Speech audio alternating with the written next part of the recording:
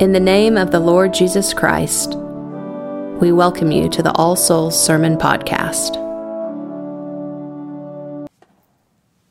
In the name of the Father, and of the Son, and of the Holy Ghost. Amen.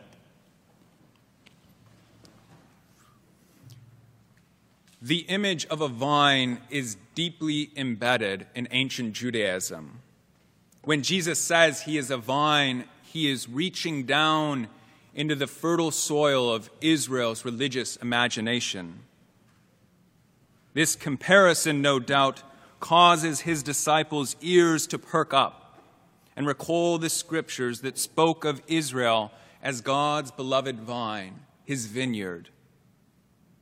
They call to mind Psalm 80, where the psalmist writes that, "You, God, have brought a vine out of Egypt. You cast out the nations and planted it. You prepared the ground for it. It took root and filled the land. You stretched out its tendrils to the sea and its branches to the river." The psalmist speaks of God's loving concern for the flourishing of his vine.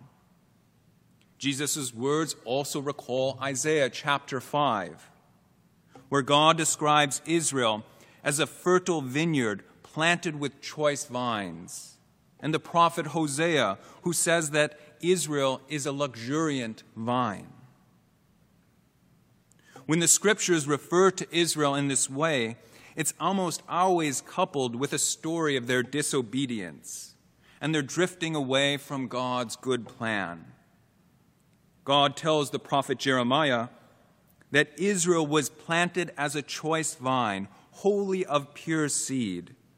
And God laments how his beloved Israel has become a corrupt and wild vine. He asks the prophet Isaiah why his vineyard has come to yield wild and unruly grapes. When Jesus tells his disciples he is the true vine, he is claiming to be the true Israel on whom God's purposes now rest. He is the obedient Son of God who bears fruit abundantly and who blossoms on the hard wood of the cross. As the true vine, he is wholly responsive to his Father's will and fulfills the ancient expectation found in this wonderful image. What makes the image of Christ as a vine so striking is the way it reveals the Son's intimate relationship to the Father and to us, the branches.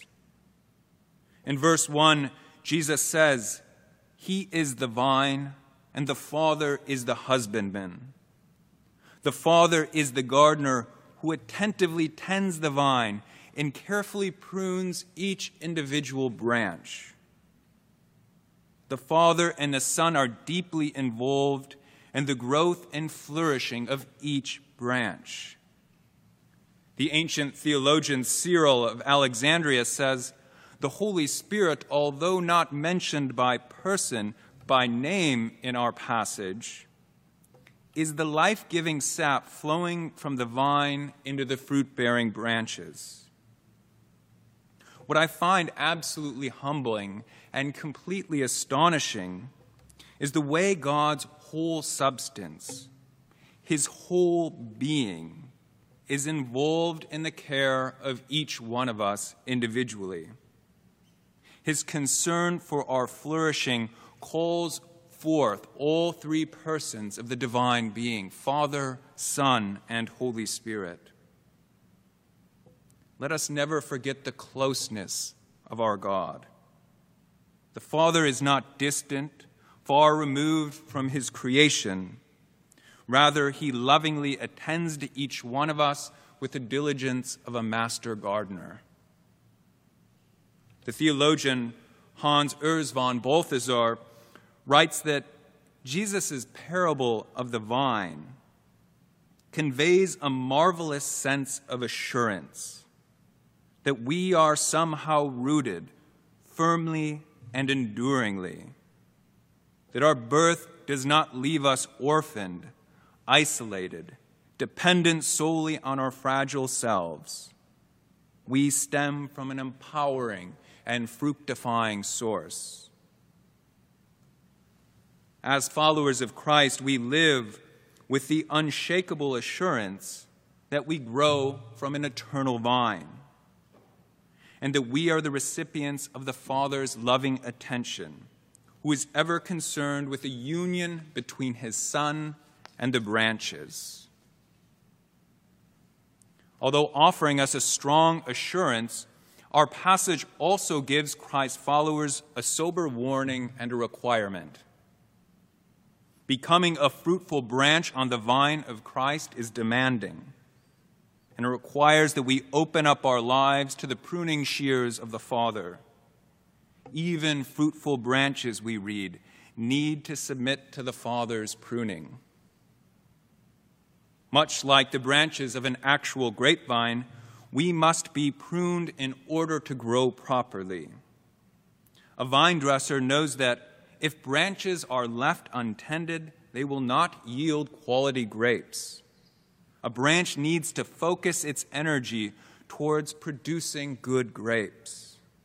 If there are too many leafy offshoots siphoning away the energy and nutrients needed for the grapes, there will be no harvest.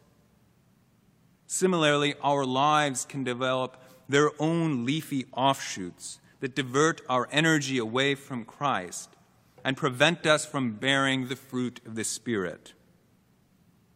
If they are not confronted with the pruning shears, they can sever our lives from the true life, which ultimately leads to death. These diversions can take many forms. It can be a preoccupation with social status, or a complete absorption in career or personal health. It can be any goal, ambition, or obsession that diverts our focus away from Christ. We must continually ask this question: what in my life pulls me away from Christ? My mind turns to the young rich man who runs up to Jesus and asks him what he must do to inherit eternal life. Jesus tells the young man to sell everything he owns and follow him.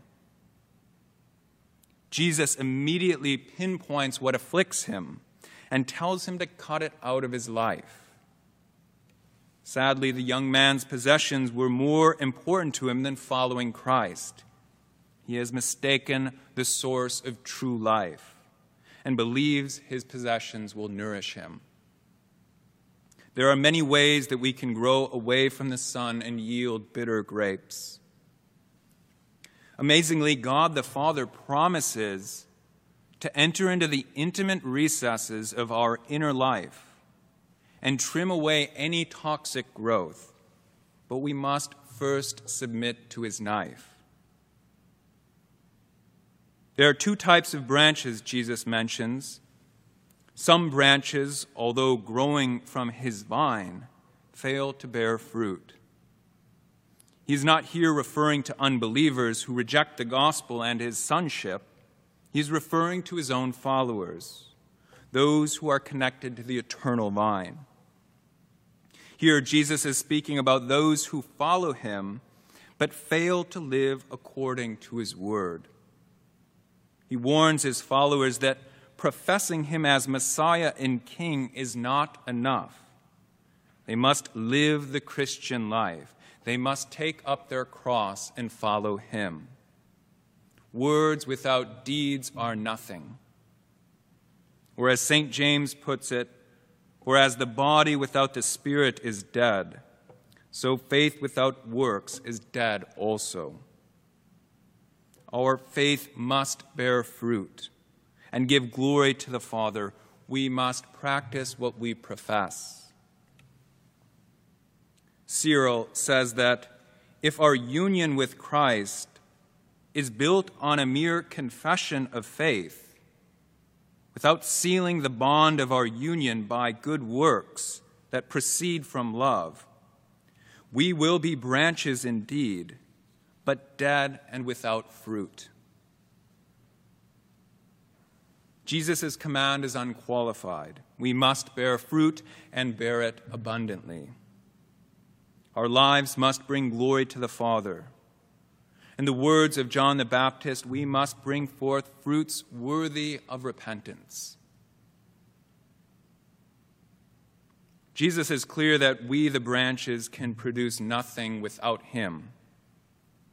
For without me, he says, you can do nothing. A branch cannot bear fruit of itself.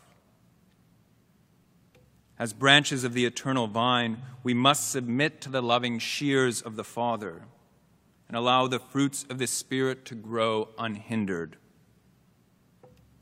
And what are the fruits of the Spirit?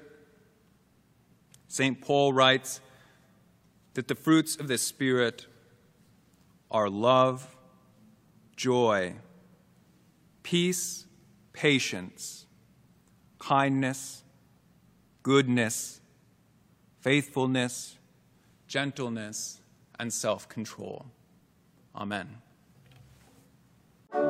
Thank you for listening to the sermon podcast of All Souls Episcopal Church.